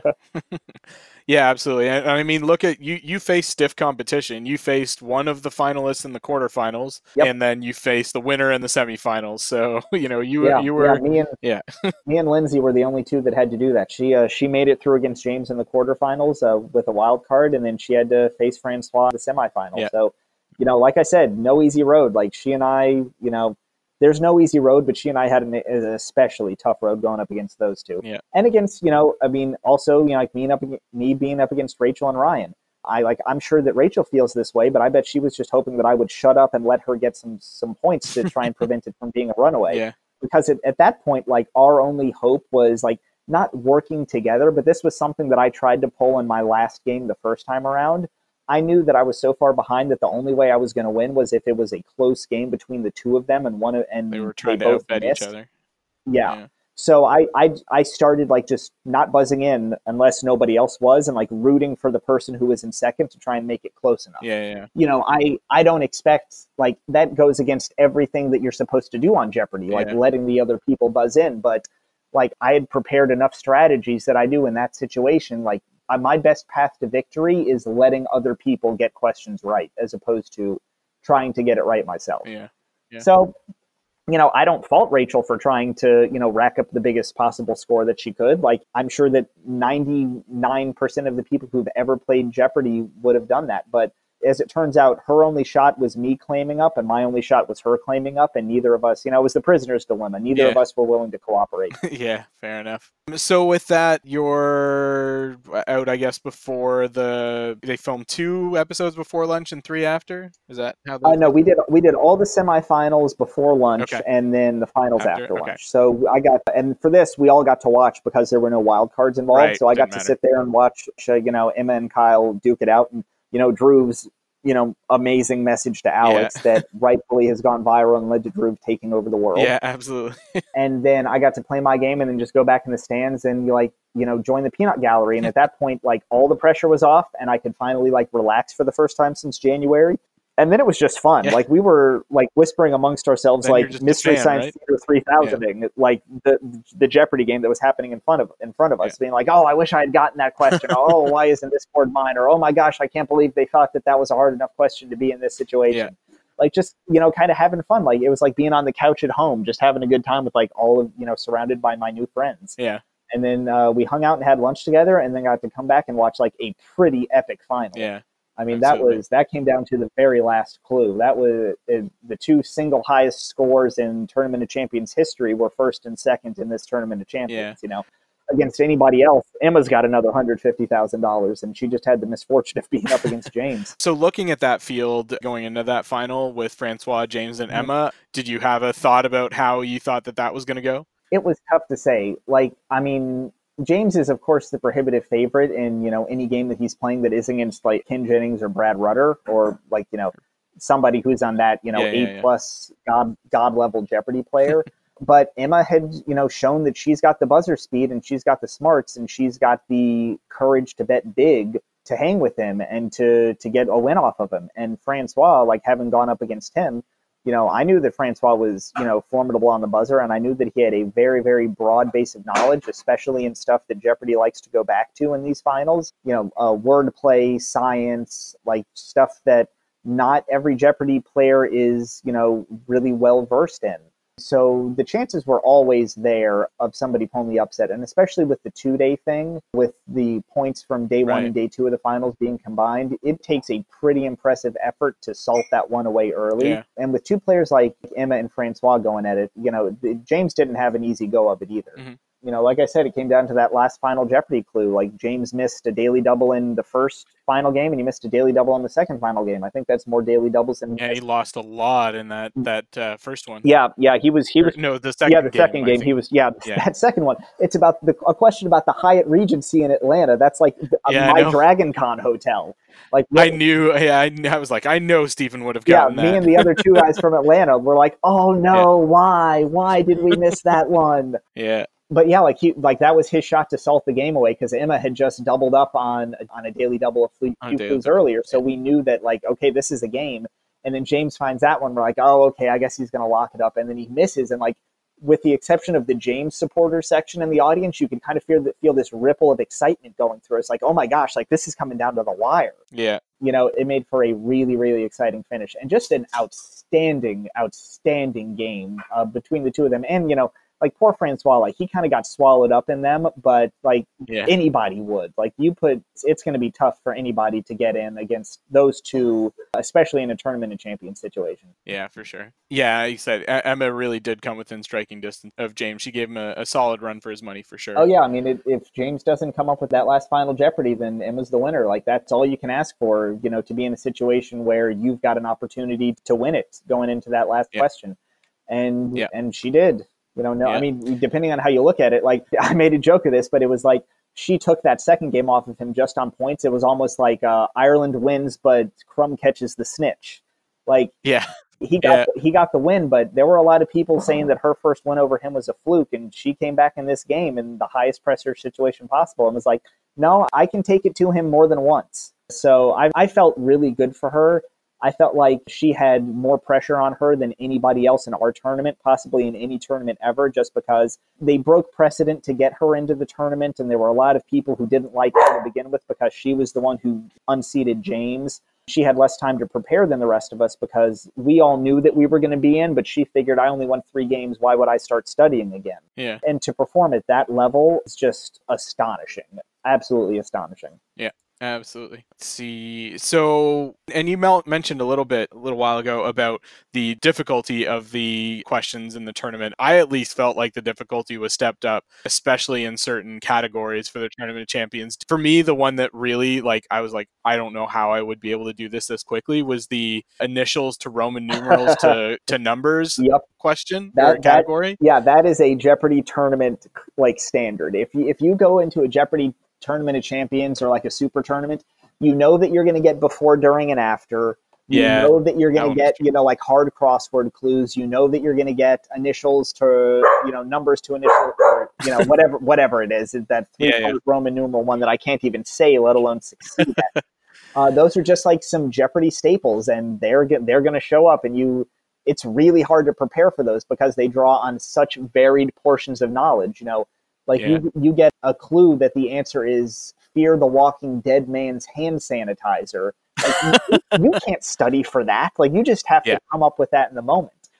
Or, you know, taking, you know, the father in Little House on the Prairie's initials and turning them into Roman numerals and turning them into numbers. Like, either you got that or you don't. And that's just, that's not necessarily testing knowledge. That's testing quickness. And that's something that the Jeopardy writers like to do. But it was the same logic that led me to studying Shakespeare. I knew that he was coming up in one of those 10 matches, and if it was going to be one of mine, I wanted to be ready for him. Yeah. But the one that really got me, which I think is the single most diabolical category in Jeopardy history, was the one called Jeopardy Keywords Not. Yeah, I never really figured out what was going on with that category.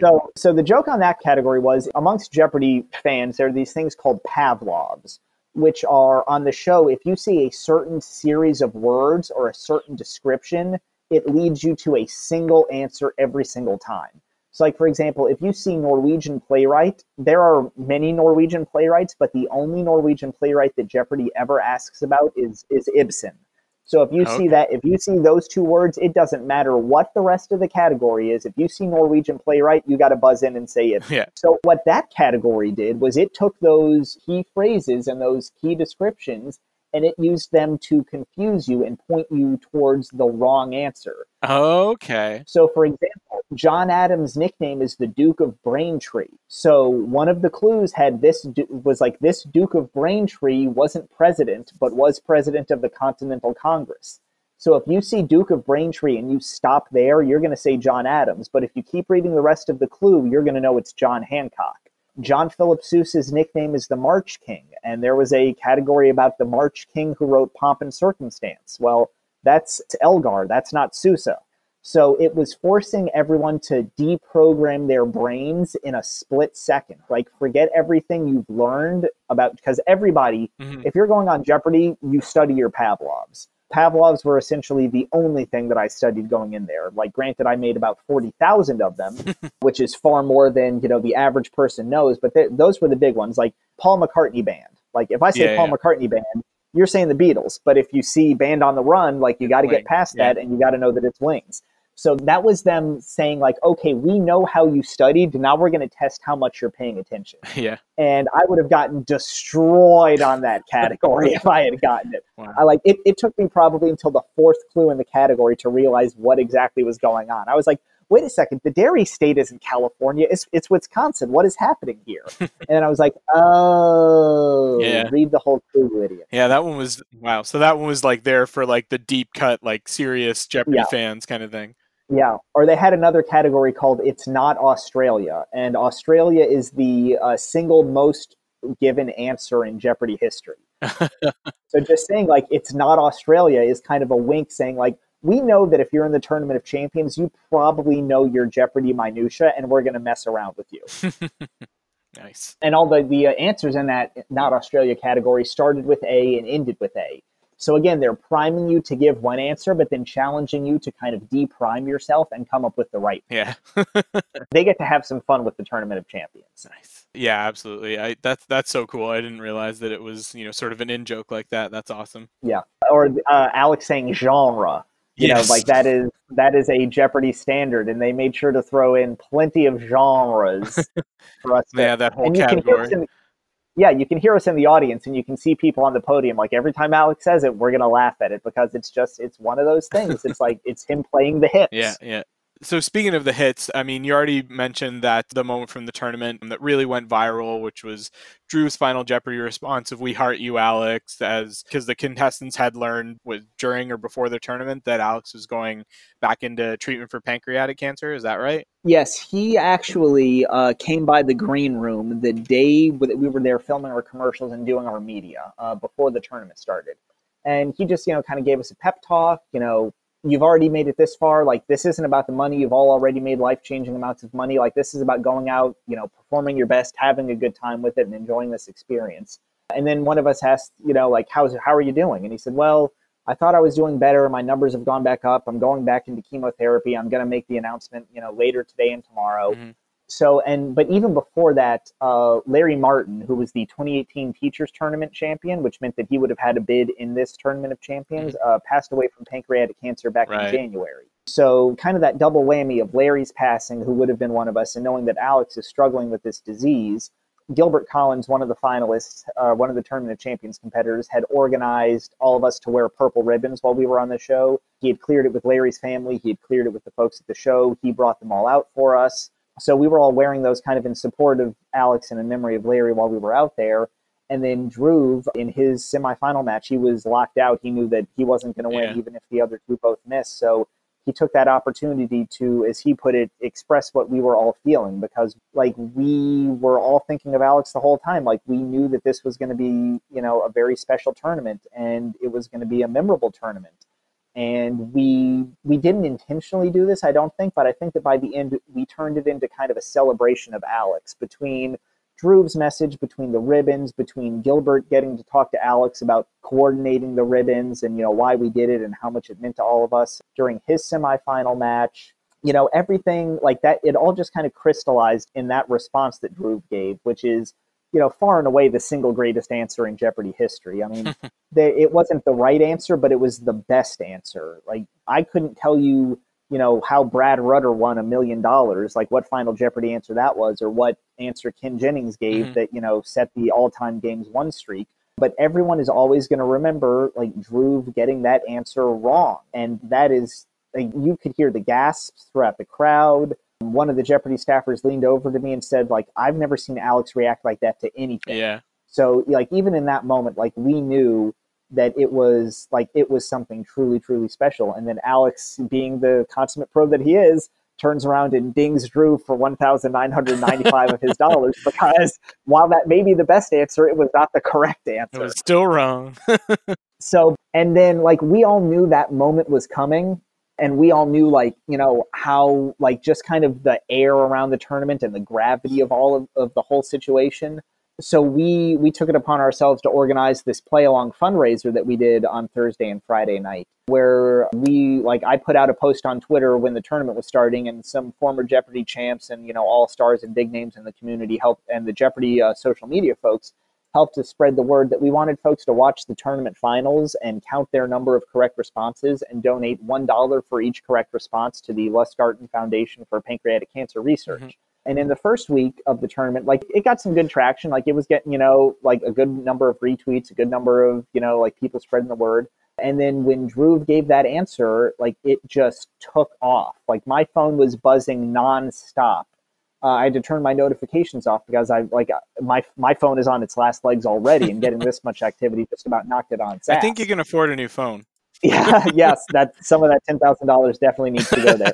No, it's more stubbornness than anything. I don't want to have to start dealing with dongles to fit in the lightning ports. I'm just mad at Tim Cook more than anything. So that was on Monday, and then the last 5 days of the tournament, like, it went huge. Like, Dhruv's on the Ellen Show, and I'm getting interviewed by USA Today, and like local news affiliates from all around the country are like, hitting me up, asking me for interviews. Like, and Dhruv's got, I don't know how many thousand of Twitter followers now, when he was like some Brown University student who's like followed by 20 of his friends on Twitter, and now he's like a personality. Like, it completely changed the complexion of like what we were able to do with this tournament. So me and a bunch of the other folks were just, instead of like getting excited to watch the games, we spent the last few days online, like reaching out to every verified person who had retweeted the "We Love You Alex" hashtag, everybody with several thousand followers, and just being like, hey, like, here's a way that you can support Alex. Like, can you help us spread the word about this? And we're getting like these huge, huge names to start retweeting us. Like, New York Times bestselling authors, and Meredith Vieira is out here retweeting me, and Kim Jong from The Masked Singer and Community is retweeting me, and like all of these, like, they're talking about it on Good Morning America. Like, Dhruv's on Ellen getting a $25,000 check going to this foundation, like, because Dhruv made this moment happen, and because we were just fortunate enough to be planning to do something to try and raise awareness and raise funds and do everything that we could. And I haven't checked in the past couple hours, but last I looked, they were up to about $50,000 in donations. Nice. And, for this Jeopardy specific, link that they opened. And I've been talking to the folks at the foundation, and I guess this like might be breaking news depending on when you put it out, the podcast gets uploaded, but they're going to keep that link up through the end of the year. So if there are people listening who didn't know about the fundraiser, or who got their butt kicked a little bit by the Tournament of Champions finals and maybe were hoping to get a few more right and donate a little bit more, like, pick a night and play along. Pick several nights and play along. Donate $1 for every correct answer you give in one episode. Donate a dime for every correct answer you give for every episode from now until the end of the year. Just donate a number that's important to you. Donate a number that you can afford to donate. But this foundation is doing incredible, incredible work, trying to bring us closer to not just a cure for pancreatic cancer, but early detection, because the problem with it is that it's so hard to identify at a point where it is still treatable, that usually by the time you have it, it's already in a very advanced stage. And the fact that we were able to turn our time on the show into something that special, doing this because of Alex and because of Larry and in honor of them, it's more than I ever thought I'd get out of, of time on a game show. Like, more than the money, more than the correct answers, more than, being there to see that big epic finish. Like, that's going to be my lasting memory of this. I said it on Facebook, I think, but like, the day that I lost in the Jeopardy Tournament of Champions ended up being one of the best days of my life, because I knew that I was doing something important with it. And I never would have guessed that would have happened. And that's all up to Dhruv. Like, it's up to Dhruv for making it happen, but it's up to Alex for being the type of person who would inspire Dhruv to make that happen.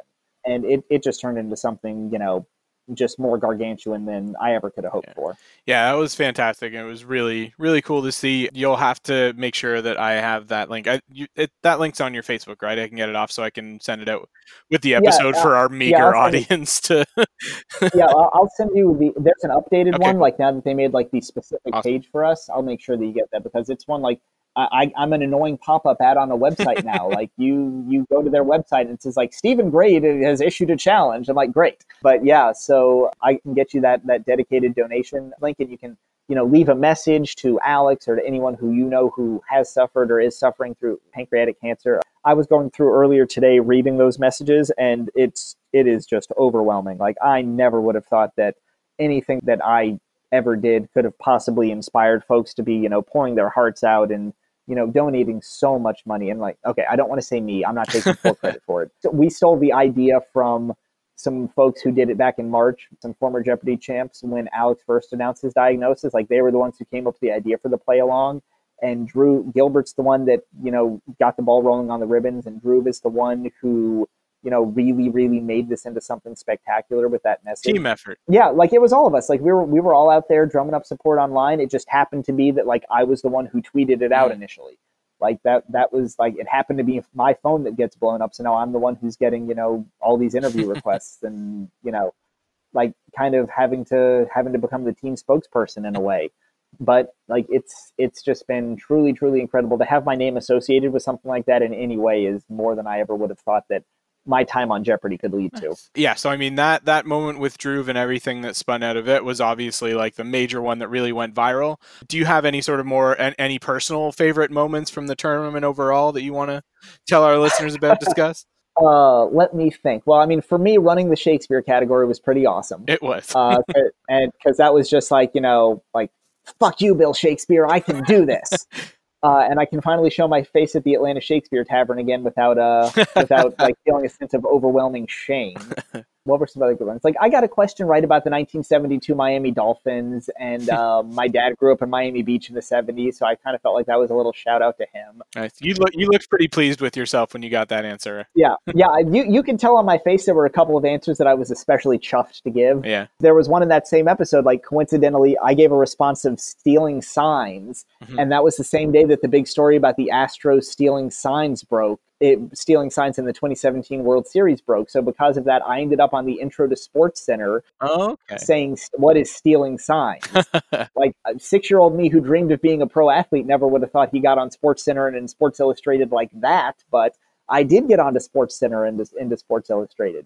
God, what were some other good ones? Oh, this was another one. I know you can see how happy I was to say it. In my semifinal, one of the answers I gave was Wuthering Heights, which is one of Alex's favorite books and movies. And even though, like, I wasn't giving that as a shout out to him like Drew was, like, specifically to him, I was still happy that I got to give an answer that I knew was meaningful to him personally, even if, like, the sentiment, the situation wasn't the same. Like, I still knew, like, that was kind of like my "this one's for Alex" moment. Right. But I mean, there's a whole host of them, like, for good and for bad. Like, there were always questions that we've been talking about in the months since we taped. Like, we've all got a question that we wish we had gotten in that situation. Yeah. Because we know that, like, we would have nailed it. Like, that was the one that was meant for us. The like, Hyatt Regency. Yeah, the Hyatt Regency for me. Shere Khan for Josh. Hiroshima Monomore for Lindsay. Like, we've all got this question that we know was, like, built for us, and if things had gone a little bit differently, like, we would have gotten to, to give that response. Like, I was lucky that I came away with, like, a few that were personal, like, important to me, for various reasons. But honestly, like, one of the most exciting ones was, I mentioned it before, Emma's Daily Double on that question about the Hurt Locker last night, because that was the moment that, like, that was like the grand slam to tie the game. That made it a game. Yeah. And you can tell watching that she didn't know it when the question was asked. And it just, like, she managed to pull that out of nowhere in that moment. And then, like, they probably edited it out, but I'm sure that there were some cheers from the audience because we were just so excited that, like, we were going to get to, like, see this one come down to the wire. It was just such a cool moment to be there to experience. And, like, every moment was a cool one to experience in person from the first question that I got to see, because I was stuck in the green room the whole time on that first day. But, like, from the beginning to the end, it was such a fun experience. It, like, the level of the play is ridiculously high. Like, I know I'm probably biased, but having studied, like, the entirety of Jeopardy history over the past, 8 months, I feel pretty confident in saying that this was, if not one of the hardest tournaments they've ever, if not the hardest, certainly one of the hardest. There were a couple of games in this tournament that I would put up against any set of questions that they've ever had and, challenge the best Jeopardy players of all time to see how they can do on them, because they really went all out on us. And if you look at the stats, if you look at the numbers, the number of daily doubles that were answered correctly, the number of final Jeopardies that were answered correctly, like, we did a really strong job with that. Yeah. And I'm not saying that to brag. I'm just saying that as a fan of the show. Like, everyone out there brought their A game and put on a really, really great show for the folks, because this is a caliber of play that you just don't get to see every day. Even taking James and Emma aside, like there was just some great stuff going on in this tournament, and I was pacing around my house like a madman just watching it, even though I knew how it played out, just because like I was so excited to see all of these people who are now my friends like doing so well, and I was so upset knowing how it was going to end for some of them. But like, wow, like, what a show. Like we really did a number on those boards. It was a lot of fun. And it was a lot of fun to watch. The last thing that I have to say is that when you were giving your little personal information on your semifinal episode, you mentioned our planned New Zealand trip in December 2021, and I was like, oh, that's great. He mentioned it again. He talked about like some Tolkien stuff that involves us again. One thing, it's not next year, it's 2021, because that's the December 2021 is the 20th anniversary of Fellowship of the Ring. Just want to make sure you don't end up there next year when nobody else is there. I have not booked it yet. Time becomes weird on Jeopardy. Like, I'm taping it in September. Everyone else is watching it in November. But I'm talking about something that's taking place 2 years into the future, and it's just all very wibbly-wobbly timey-wimey. Yeah. But then that was the episode where you did get knocked out of the tournament. So on the podcast, I am officially banning you from mentioning any Tolkien activities that involve Alicia or I going forward on any game show of any kind, because it's clearly a jinx, because it was the episode where you mentioned our Middle-earth movie marathon and the year that you won, that was the end of your original run on Jeopardy. So you can't do that anymore. Wait, is this where I find out that knowing you is ruining my life? No, it's knowing me and talking about Lord of the Rings. So as long as we're not talking about a Lord of the Rings movie, you're okay. Well, I never talk about Lord of the Rings. I hate that shit. Okay, so you're good. I'm good. But yeah, so like next time I'm on a game show, and if they want fun facts, I'm like, I have a dog, I like to cook, and I like movies. And they'll probably say, "What's your favorite movie?" And I'll be like, "Oh no, I can't say." Raiders of the Lost Ark. Yeah, there you go. That's a better answer than what you're I'm just gonna throw that out there. It's Raiders. It's Raiders. Yeah, Raiders that's is number one. There you go. Nice. All right. Well, do you have anything further to add that we haven't already covered regarding your Jeopardy run? No, like it was a lot of fun. Like, here's hoping they do another Ultimate Tournament of Champions for the show's 40th anniversary, because I'm going to keep on hitting those flashcards just in case. I don't want to let my shot pass me by. But, in all likelihood, like only 1% of the people on the show get to come back for a second time, and only like 1 or 2 of those, people every couple of cycles get to come back to do it again. So odds are that was my last time on Jeopardy, but like what a 10 months now it has been. Like from the day that I got the call to here kind of doing all the postmortems about it, like it has just been so much fun. I would go out and do it again. If you sent me out there and told me, okay, we'll let you on Jeopardy again, but you are guaranteed to lose, I'd be like, okay, like let's just go do it again. Like it's just so great. I'm so lucky. Awesome. All right. Well, with that, we can move into our final segment, which is Geek Cred, where each of us will sort of recommend something that we've been grooving on, digging on lately. So let's go to Mark first. Mark, what are you giving your Geek Cred to this week? The Mandalorian. I mean, we're just going to say The Mandalorian? No, actually, I caught up to a bunch of stuff, and like Rick and Morty was good this week, but the last episode of Short Trek that's going to feature the Enterprise came out this week. So the last 9 minutes that features Anson Mount and Rebecca Romaine and Ethan Hunt playing those characters. Ethan Peck, sorry. I always see Ethan Peck. That's fucking Mission Impossible. That's Mission Impossible. Sorry, I watched that movie again this week. Anyway. Yeah, but so the last episode of that came out this week and was really good too. And I'm just like, just give me that show, please. Because if I get The Mandalorian in this, like, I'm getting that show. Give me the other show I want in the sci-fi franchise that I love. Yeah. Give me that show, please. Anyway, yeah, so go check out those Short Trek episodes. Those are really good. Lots of sci-fi to watch right now. Like lots of good shit. Yeah, I'll have to catch up on those Short Trek episodes. Yeah. Steven, how about you? What do you want to give your Geek Cred to our listeners? Well, now that I'm finally getting caught up on stuff, like Watchmen has been blowing my mind. Like it is, I had never read the comic before, and I'm just reading that now. Like I had absorbed enough of it just through pop cultural osmosis to, understand what was going on. But like it's the new version of Lost that I was never expecting. Like it's so Damon Lindelof-y, and he is just such a good fit for like that source material, whether it's like the supplemental material online being similar to like Tales of the Black Freighter and the difference under the hood that was in the comic, whether it's mysterious characters whose backstory slowly gets doled out, connections to family from years past. it's just dealing with so many themes that he has touched on before in his work and updating it in a way that makes it feel, very, very modern without, winking and nudging you in the ribs and hitting you over the head with it.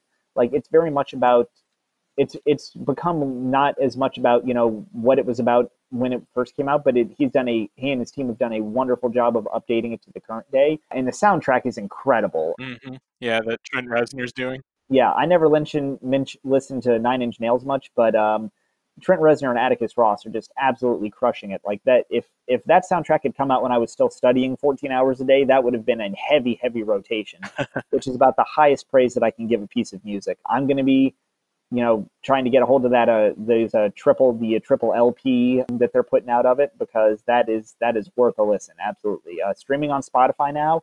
If you're just looking for kind of good, like synthy, atmospheric, just like good music to kind of, I don't know, like do anything to, really.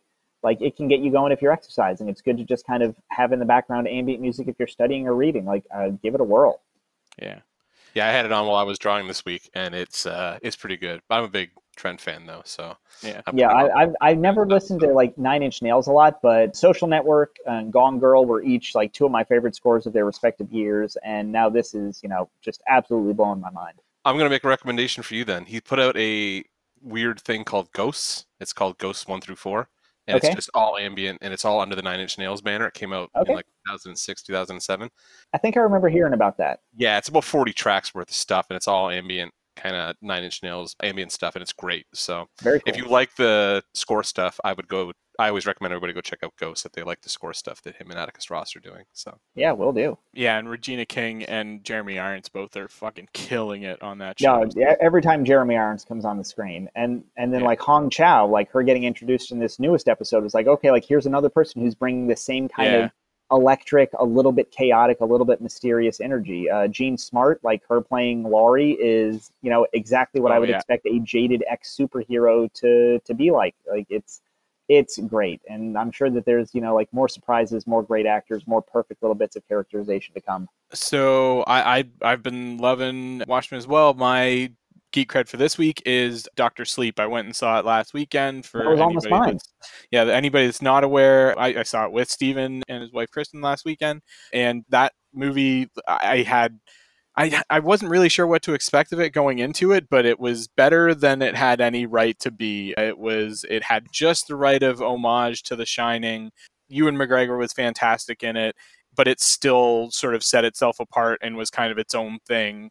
But it wasn't like a straight just like sequel to The Shining. It had its own story to tell. It added some really interesting new elements to kind of that world and stuff. And so I was very happy with that movie. So and unfortunately, apparently, it hasn't done very well at the box office. No, I was just going to say it was doing pretty poorly. I guess I imagine the same reason. Like, I didn't go see it for exactly the same reason. I feel like it's probably not doing well. Is it why they released it after Halloween? A horror movie that came out. Why? It's a horror movie that came out. Fuck! After did you Halloween. release that in November, guys? That was a terrible idea. Even if it had come out like October, I guess that would have been the 25th or whatever, like right before. Yeah, I would have gone to see it that week because I would have been in the mood. But it came out like a week after Halloween. Why?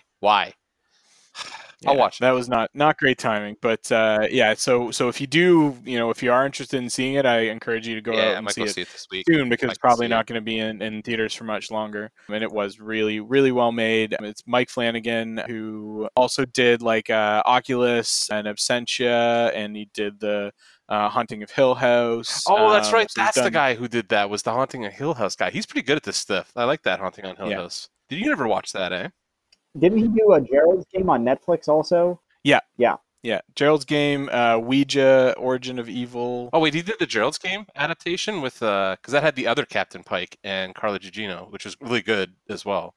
Yeah. Okay. Fair enough. Yeah. Cool. So it's not even his first time adapting Stephen King. So there you go. Yeah, and he seems like he really gets King, because like the parts of the movie that feel like Stephen King material are far and away my favorite parts. Like it seems like he made a much more conscious effort to make this a sequel to Stephen King's The Shining as opposed to Stanley Kubrick's The Shining, at least to the extent that you can, without accepting that if this is following the path that Kubrick set, like the Dick Halloran is dead and the Overlook is still standing.